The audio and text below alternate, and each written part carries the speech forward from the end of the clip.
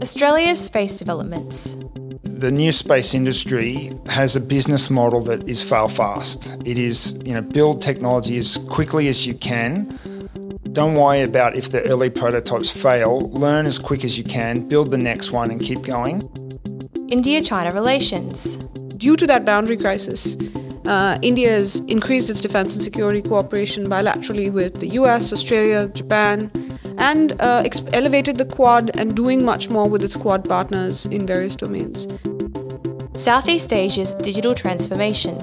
It's essentially booming. It's about 1 trillion by 2030, that's the projection. There are about 440 million people who are currently online, with about 60 million, I believe, that were added over the course of the pandemic. This is Policy, Guns and Money, the ASPI podcast, with me, Olivia Nelson. As Australia's space sector grows and continues to build significant sovereign capabilities, optimising the links between commercial and national security space is critical. ASPI's Beck Shrimpton speaks to Adam Gilmore about the need for greater collaboration between the private sector and government to support Australia's space industry. Adam Gilmore, CEO and co-founder of Gilmore Space Technologies. Thank you for joining me on the ASPI podcast today. Welcome to ASPI. Thanks very much, Beck. Great to be here. Excellent. Gilmore Space is a venture-backed Queensland startup rocket company developing new capabilities for launching small satellites to space. Now launched originally in 2013, it was you and your brother James, but you have grown Gilmore into the biggest, I think, Australian space company now. Am I right? I think so. I mean, it could be a contentious thing, but I think if you look at, we got 160 people, we've raised about $90 million, on those metrics, we're the biggest. We're definitely building the biggest thing in space. A launch vehicle is a lot bigger than satellites, a lot more complicated. You need a lot more people to do it. So, in terms of all the different technologies we're developing, it's quite comprehensive what we've got. Agree. I think something that has struck me since I've known you, Adam, which is not that long, you've got a huge sense of optimism, boundless energy, it seems, and certainly great belief. But the other thing you've got is, and I think a reason perhaps behind your success, is the personal investment that you make in time, in resources, in helping the system, the government, understand what it needs to do to help Australian sovereign industry. So you've been an excellent advocate, not only for yourself, but for industry more broadly. But can I get you just to talk about what you're doing at Gilmore Space? And you've said you're building a rocket company, but you're doing more than that. You're building manufacturing capability, you're building skills, you're investing in the next generation. Just briefly in your own words, how do you describe what it is that you're going after in an ecosystem sense, I guess, beyond the rocket capability? Yeah, I think I'll start by saying it's a heck of a lot harder than I thought it was going to be to build a launch vehicle. And so what we've ended up doing was going out into Australian industry to companies that doing something in some other industry but have like machines or technology, and saying, hey, would you like to make us a bit of our rocket?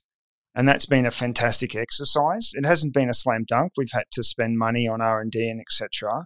But we have over 300 suppliers in Australia that provide quite a lot of the different components of our launch vehicle that we assemble.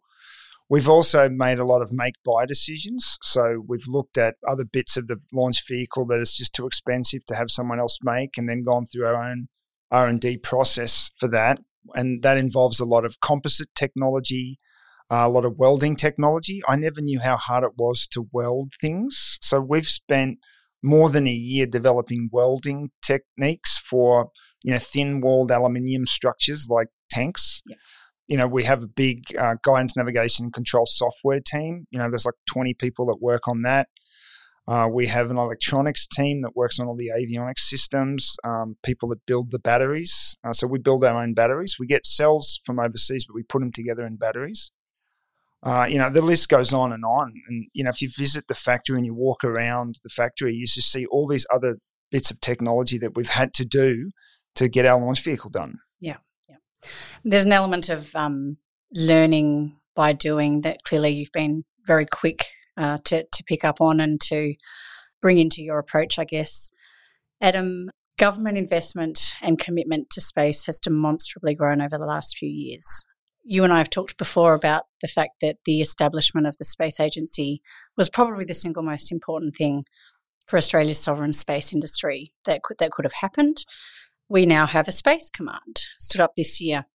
These are all terrific developments, but I think it's really important to understand that it's a fast-paced, dynamic industry, and especially in the defence context, we need to act really quickly. Can I get your comments on Australia's appetite for risk and that the fast fail mentality that space globally has demonstrated time and time again is absolutely necessary? Yeah, I mean, I'll start by talking about what I call new space. So the new space industry has a business model that is fail fast. It is, build technology as quickly as you can. Don't worry about if the early prototypes fail. Learn as quick as you can, build the next one and keep going. If you look at all of the successful global space companies now, that is exactly how they work. SpaceX is the best one. They blow up a Starship every 3 months in the early days. They just keep building them and they learn and then they got it to work and it's fantastic. So that as a design philosophy, I think is very important. And so if you compare that to what the old space industry was, where they'd say, okay, I'm going to develop a new launch vehicle. I'm going to spend 10 years developing a launch vehicle and billions of dollars, but I don't want the first one to fail. That is a much slower process. It is a much more expensive process, and it's a much more risky process. It really depends on how you look at risk. I look at risk as money spent and time it took to develop the technology. And so if you can have a philosophy where you say, okay, I'm going to develop a prototype in 18 months, and it's going to have a 30% chance of success, and I'm going to test it, and I'm going to instrument it up. And this is really important. You've got to put a whole lot of instruments, literally like a Christmas tree lights, around whatever vehicle you're doing, so that when you test it, you can see what's going on literally every 5 centimeters of the vehicle. And so when it fails, you have a really good idea of what failed. And then you can fix that, build another one, test again. And that is a philosophy that we've been doing at Gilmore Space and what the general new space industry has been doing. And I think that's the missing piece in Australia, that, the government, the Defence Department has to realise that if they want to develop great capability quickly, they have to embrace this concept of fail fast, learn fast, build fast. I keep hearing that thing about fail fast, but fail fast is just the beginning. Fail fast is one part of the process. It's fail fast, learn fast, build fast, finish fast. And that's what I think we have to do. I'm very happy to hear the people in Space Command talking about that. They're talking about failing fast, learning as quickly as they can, taking risk.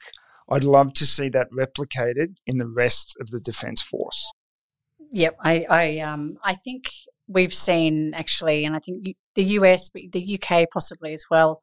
We have other models where we've seen that, especially in military forces and capability development, both Air Force and Space Forces do tend to push that envelope and have a good track record of demonstrating faster fielding of capabilities, if you like. But there are issues as well, Adam, about the acquisition process here, aren't there? And it's not – I like that you expanded beyond failing fast, because actually to focus on failing fast is to focus on fail. And you're right, you've actually got to get to the finish line. Yep. And you don't do that unless you have the learning fast, the building again, the going again and actually finishing. But on acquisition, how do you think the engagement is going on capability requirements, and where do you think there's room perhaps to improve in the conversation between what's needed in a capability sense and what industry can bring to something like defence? Do you think there's a good conversation going on there, or there's room for improvement? There's room for improvement. I'm going to talk about my own experience. So I started the company. I'm not an engineer. I set a set of requirements. So requirements are basically the beginning of any kind of a capability. And what I've learnt is that if you get those requirements wrong, the vehicle that you build or the thing that you build can be vastly more complicated, take much longer, and be much more expensive. And that's the missing piece in our capability acquisition. We try too hard to nail down the requirements of the technology. And the reality is anything that is complicated, you learn as you go. So you have to have a flexibility in requirements. And that is, I think, what is missing. I think if the Defense Department started with a really high-level basic requirement, literally, I've got to have a fighter plane that evades radar and can fly 500 kilometers, and start there and see what people can build. And then as you get near the end of the process, you can say, okay, you've got 450 kilometers of range. Can you do a design change that gets the last 10%? And that is what works. And that is what we've done in our vehicle. You know, we originally wanted to get 250 kilograms out of the first launch vehicle. I cut the requirement to 150 because it was going to take forever to improve it. What we've then done is we'll develop a whole brand new vehicle we call Block 2, which takes 1,000 kilograms up to space from what we've learned from the first one. Yeah. And, you know, that second vehicle is going to be basically a year and a half after the first one. And so rather than spend another 2 years trying to scrape an extra 100 kilograms out of the first vehicle, we just learned from that and said, all right, get the next one done. That is why it takes us so long to field capability in Australia. We spend years on the requirement. We should spend 3 months on the requirement, blast the contracts out, get prototypes developed, and then from those prototypes learn how can I move the barrier? How can I make it a bit better? Is it close to what I wanted, or can I go a lot further? A great way, I think, to ensure as well that you're testing your assumptions at the point in which you set requirements, right? So in the example that you gave where you got to the 450 and the initial requirement set was 500, you know, perhaps you come back at that point and say, do you really need 500? Exactly. What could we do differently that might get you the same effect, but not maybe we don't need 500? I'll give you a great example from space. Yep. The space shuttle. The reason why the space shuttle has wings is because the US Air Force said, I want cross-range capability of at least 1,000 kilometers. The space shuttle never did it. It had 130 missions. They never went cross-range. That added literally billions of dollars and years to the development time of the space shuttle. It was absolutely unnecessary requirement. Elon Musk says it as well. He said, if you want to make things speed up, the first thing you do is delete requirements.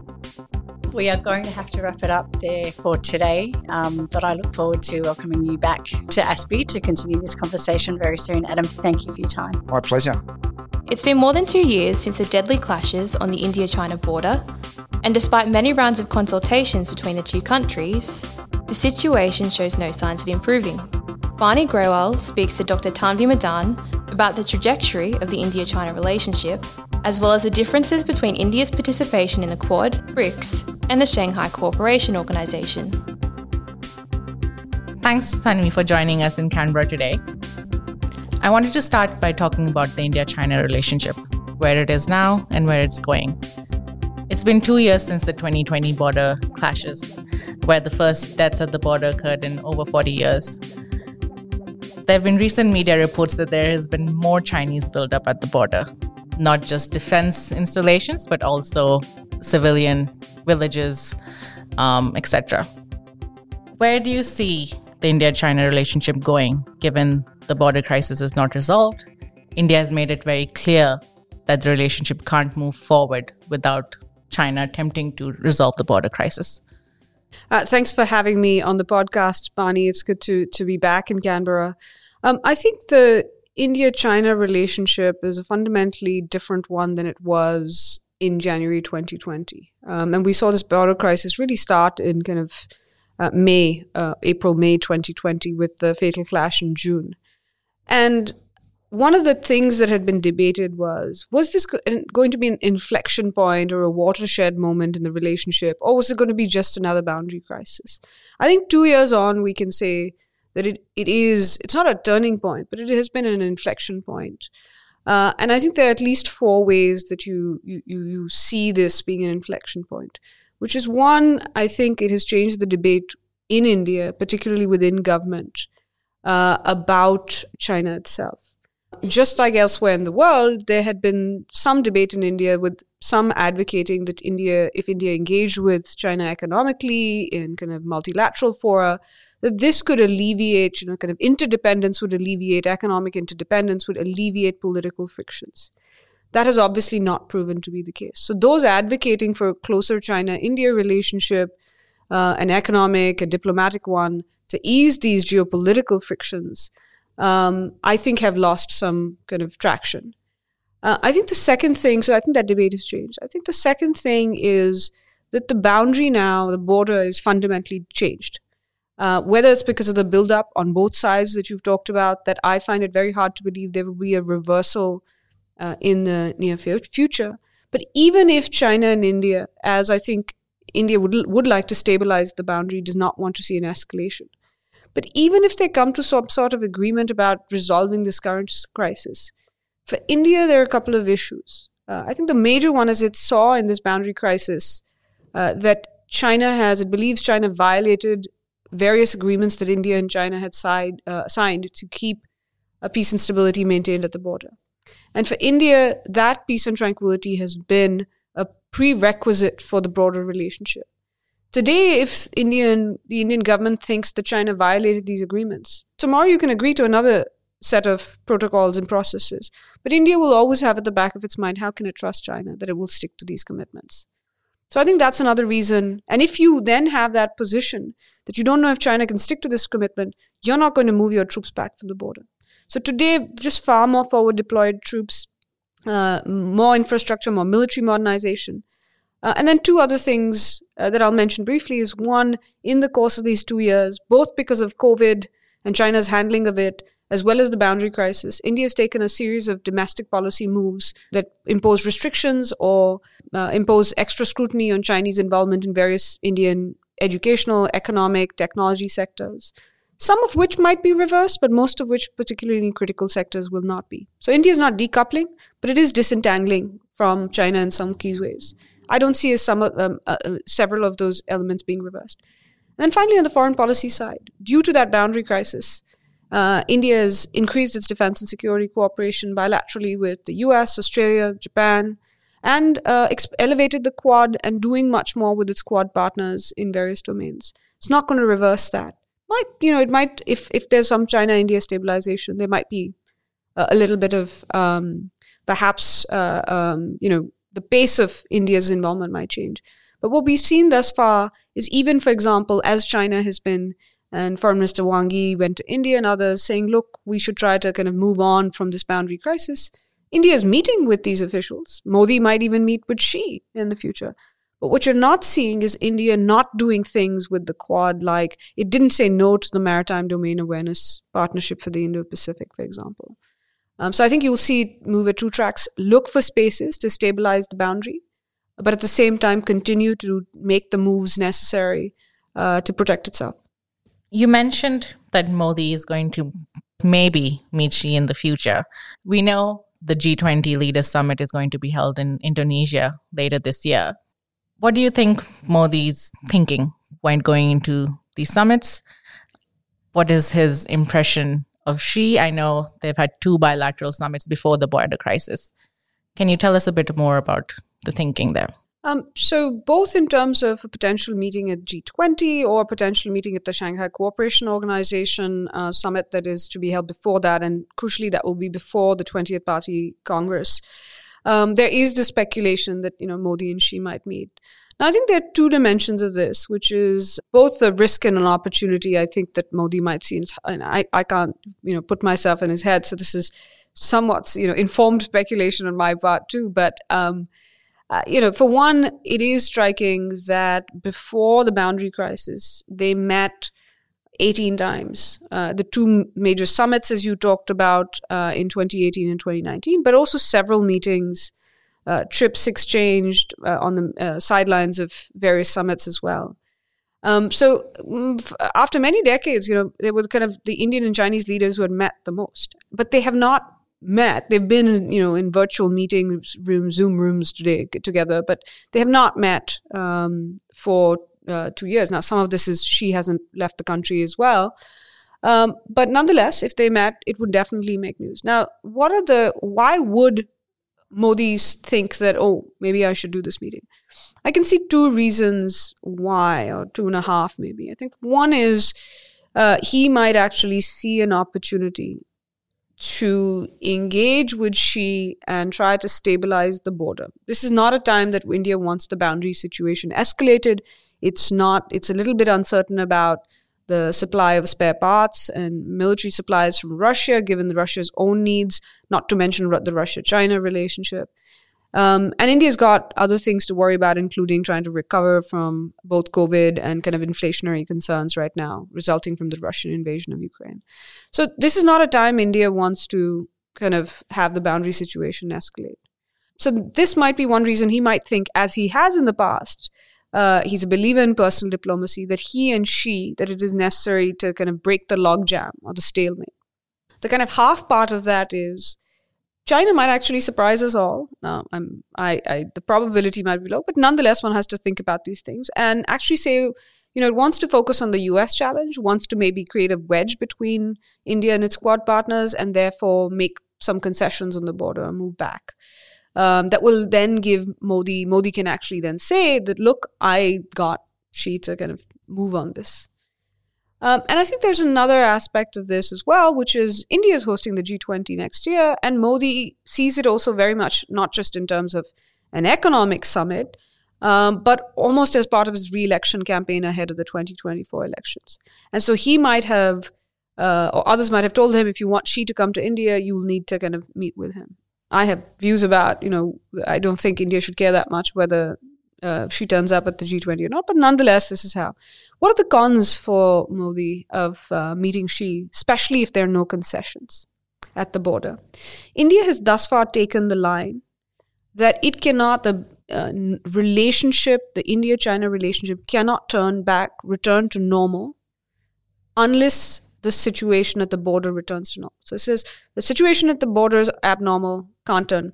If there's now a sense, as China is messaging out, that, momentum has returned to the China-India relationship because, India is taking part in these BRICS and RIC and Russia, India, China, and Shanghai Cooperation Summit. Foreign Minister Wang Yi was in India. The two foreign ministers met on the sidelines of a recent meeting, that you essentially say that China can say, we have moved back to normal. And so they could be quite pleased with where they are. For Modi, that's a risk because will then look like he's backing down. And the second, I think, risk for him politically is that he has now given Xi the benefit of the doubt twice, meeting him first kind of in 2014, at which time there was a boundary crisis, and then again in 2018 and 2019, and again there was a boundary crisis. If he gives him a benefit of the doubt third time, and there is another escalation at the boundary in the year before his re-election campaign, this could potentially be a risk for him as he looks at his political picture. So we'll see where it goes, but I think I can see how you could make the case. I would say that it was more risky, particularly without concessions on China's part. But there might be other kind of fish to fry that India has, that it tells itself that it needs this meeting or it wants this meeting to happen. For my last question, I want to talk more about India's participation, as you've pointed out, in the SCO, in BRICS, in the Russia-India trilateral, Russia-India-China trilateral. How do you see India's participation in these groupings vis-a-vis India's participation in the Quad? There is, and I've noticed some confusion of why is India aligning itself with the Quad partners, but at the same time participating in the SCO, participating in the Russia-India-China trilateral. So I wouldn't, I know a lot of people think they're analogous, the Quad and BRICS and RIC and SCO. I don't believe they are. I think the Quad has kind of a strategic purpose, and it is a set of countries that have both shared interests and a shared vision of the Indo-Pacific and a shared agenda, and they don't have any direct disputes with each other.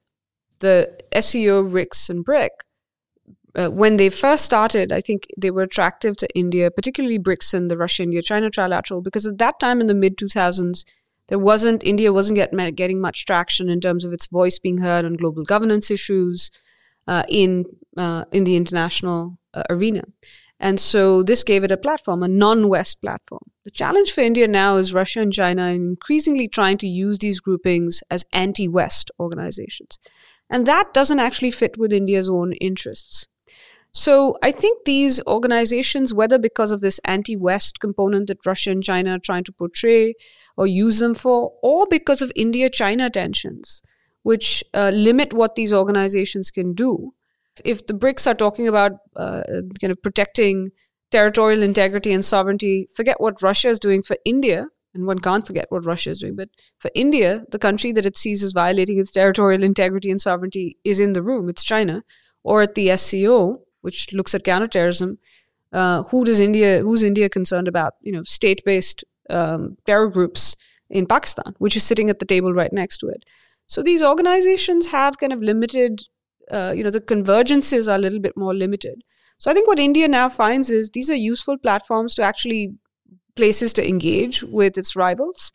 It doesn't want to leave these organizations and leave a vacuum that other countries will fill. It wants to be part of these conversations. But I think you'll also see limited utility. I mean, I think you'll see maybe on BRICS side some movement on the economic side, some economic cooperation, thinking about alternative payment schemes and things like that. But I think on the strategic side, these organizations have limited utility for India, these groupings, as long as India-China relations are so strained. And a second, especially as Russia and China try to make them and have it proposed expanding them into these alt G20s that are more like anti-West organizations. So India won't leave them, but I think they will also not have the kind of strategic utility for India that groupings like the Quad or other groupings that India is now forming, or plurilaterals or minilaterals, choose your term, coalitions that India is forming. Thanks so much, Tanvi. You're welcome, Dani. Southeast Asia continues to see a rapid digital transformation, fueling the region's economic growth. Dr. Gatra Priyandita speaks to Alina Noor about how governments in Southeast Asia are responding to the region's digital transformation. Hi, Alina. Welcome to the ASPI podcast. We're very happy to have caught you in the midst of your very busy schedule here in Australia to talk to us about cybersecurity and the digital economy in Southeast Asia. Whenever we talk about success stories in the region, there's often a strong focus on digital transformation. For example, on the many unicorns and super apps that the region has produced. Can you describe to us the state of the digital economy in Southeast Asia and how digital technology has emerged as such a ubiquitous part of everyday life in the region? Well, thanks, Gatra, for having me on here. It's fantastic to be with you talking about the digital economy in Southeast Asia. So there is a often cited report by Google, Bain, and Temasek about the state of digital economy in Southeast Asia. And it's essentially booming. It's about 1 trillion by 2030. That's the projection. There are about 440 million people who are currently online, with about 60 million, I believe, that were added over the course of the pandemic. And I think because of the relatively young population in many Southeast Asian countries, you see a leapfrogging of digital technology and the use of it, particularly by the younger generation who relies so much on social media for all things, for their news, to communicate, but also obviously to shop and to buy things.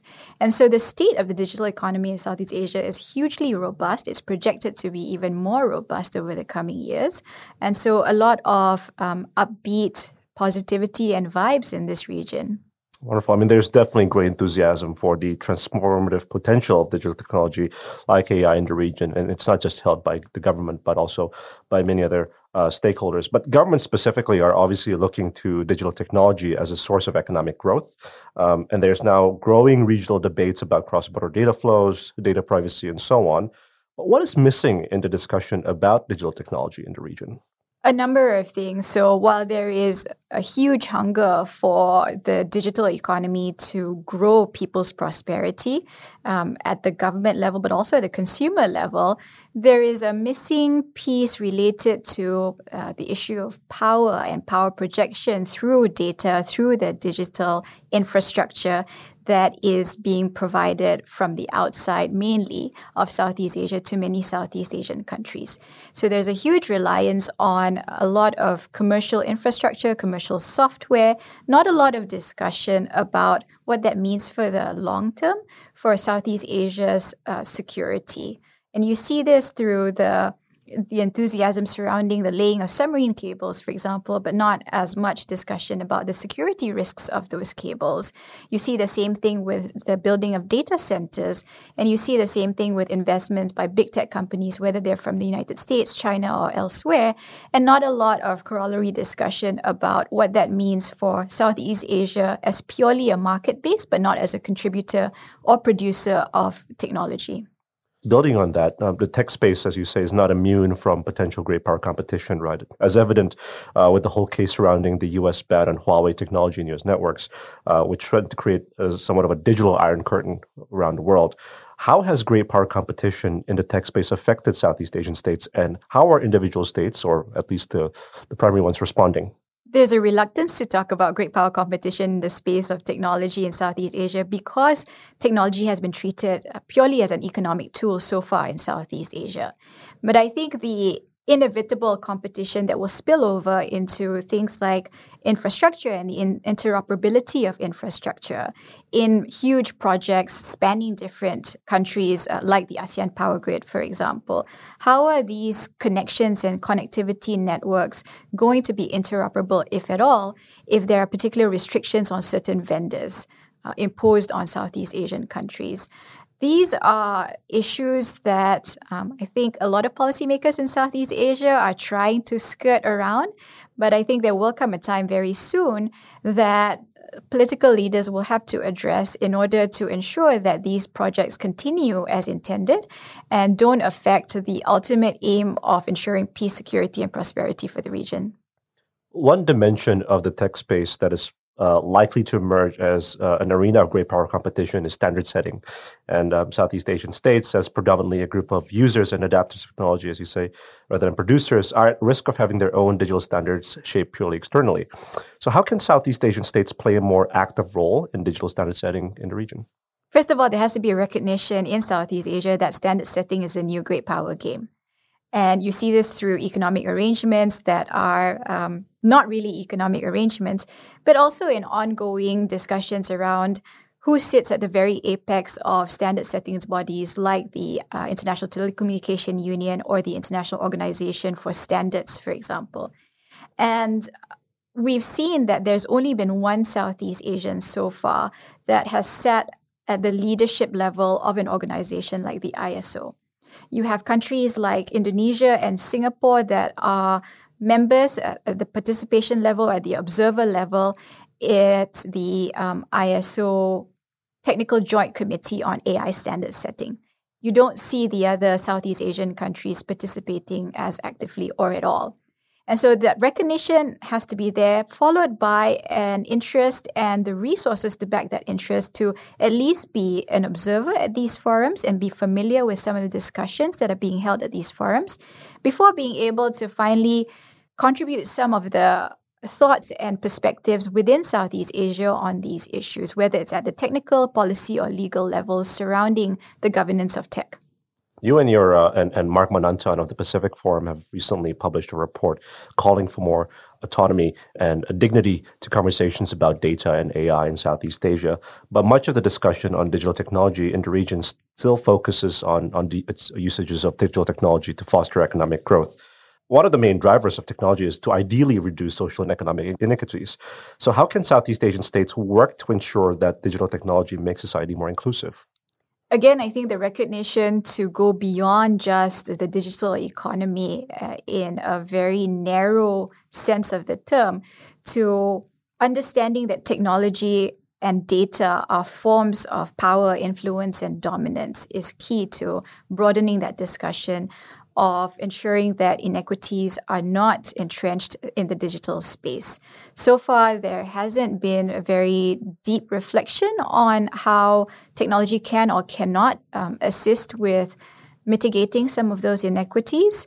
And part of the reason for our report is to, as you say, call for greater awareness of these issues and spark a conversation on how to get more underrepresented communities involved in the framing of the digital space. How do they see themselves play a role in the governance of the digital space, for example.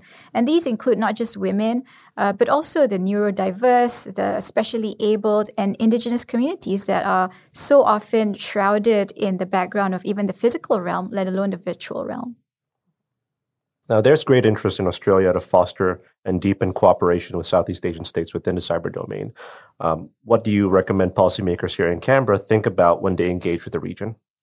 I'd encourage them to think beyond what is already out there. So I think the Australian government and its agencies have done a really good job in trying to ensure that capacity building is done and done right in Southeast Asia. And there are many, many projects and initiatives, including, for example, the greater inclusion of more women, for example, in discussions surrounding technological governance. But having an honest conversation about where some of these underrepresented communities sit or do not sit in discussions on the technological future is going to be key to, again, mitigating some of those social injustices that continue to pervade our societies. So conversations around sensitive topics like Indigenous data sovereignty.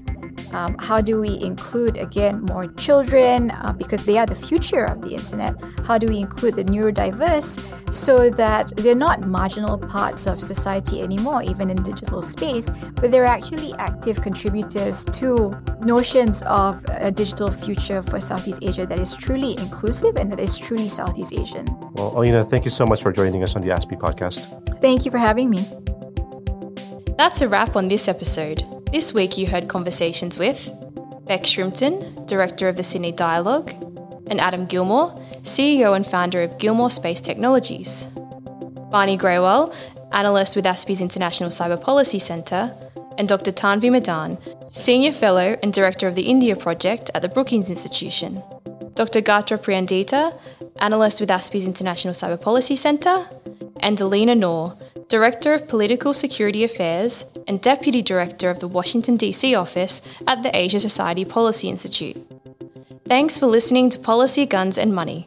We'll be back with another episode soon.